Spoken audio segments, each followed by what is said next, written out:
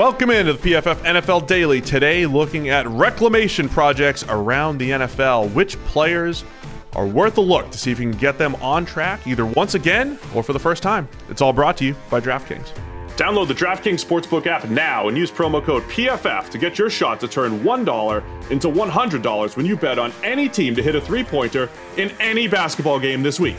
That's promo code PFF for new customers to get a shot at 100-1 odds on any basketball team to hit a three-point shot.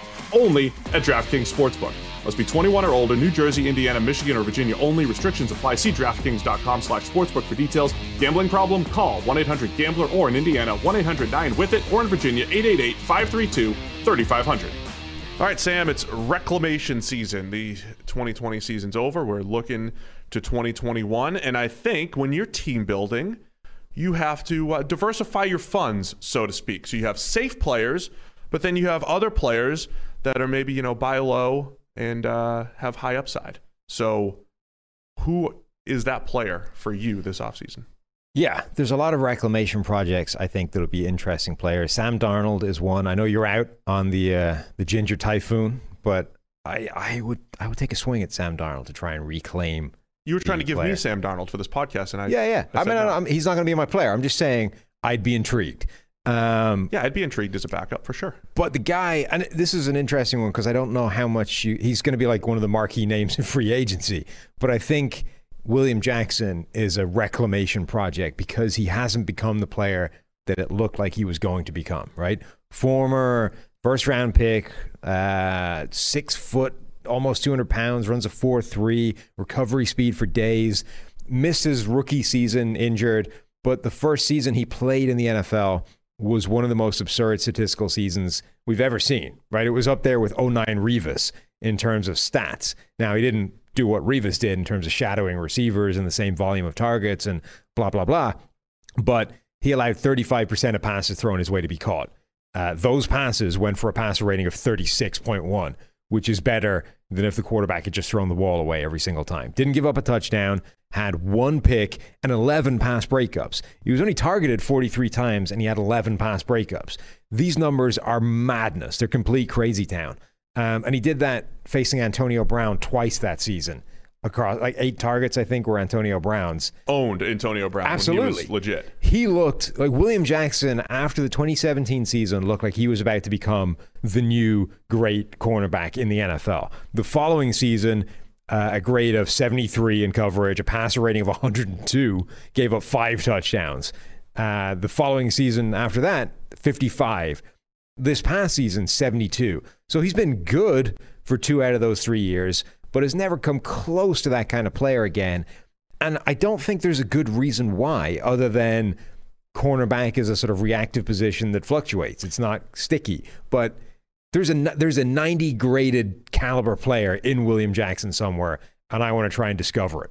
Yeah, if you guys haven't listened to episode 41 of The Daily, that's when we broke down the entire free agent cornerback class. And there are other guys like William Jackson, guys who have had 1 good year, 2 good years, or a couple years removed from their best work, which makes this cornerback market, when you talk about reclamation projects, there's a bunch of them on this list. For me, though, I didn't go Sam Darnold. I'm going to go Jameis Winston. So still at the quarterback position.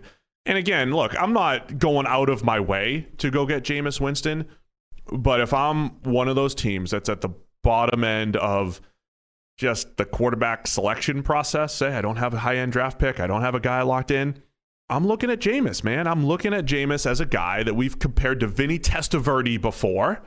Vinny Testaverde. Have we? Yeah. When did we do that? I did. Oh.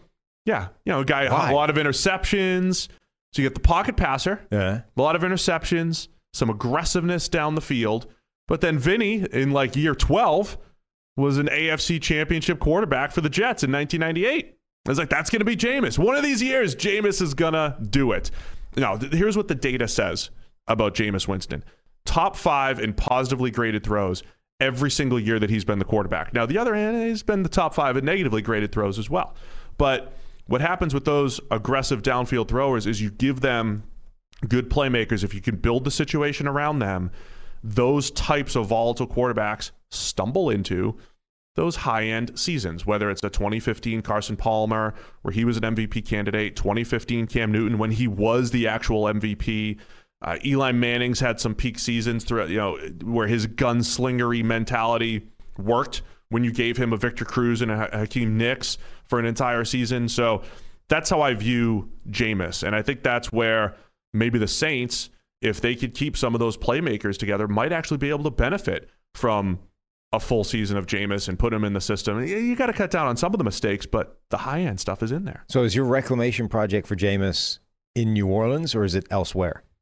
I think it's in New Orleans. Again, it's a little playmaker dependent. I think they'll be good enough there, but they also have Sean Payton. I didn't kick the table.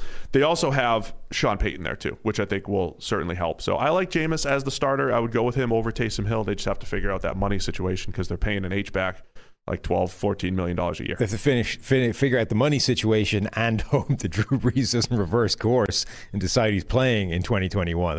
Jameis is an intriguing. Is Drew Brees better than Jameis at this point? No, but if Drew Brees says he's playing, the Saints are not telling him no. So, Jameis's problem is a path to a starting gig as opposed to being the best option. Yeah, and so, for instance, New England, unless they really make a ton of moves from a playmaker standpoint, I don't think Jameis works out there. You know what I mean? So it's got to be the right situation. But if I have guys to throw to, I think Jameis could be the guy. So he's my reclamation project, plus every corner on the PFF free agent list over at PFF.com. Go check that out. So let us know. What do you think? Who's the best reclamation project heading into 2021? It's PFF NFL Daily.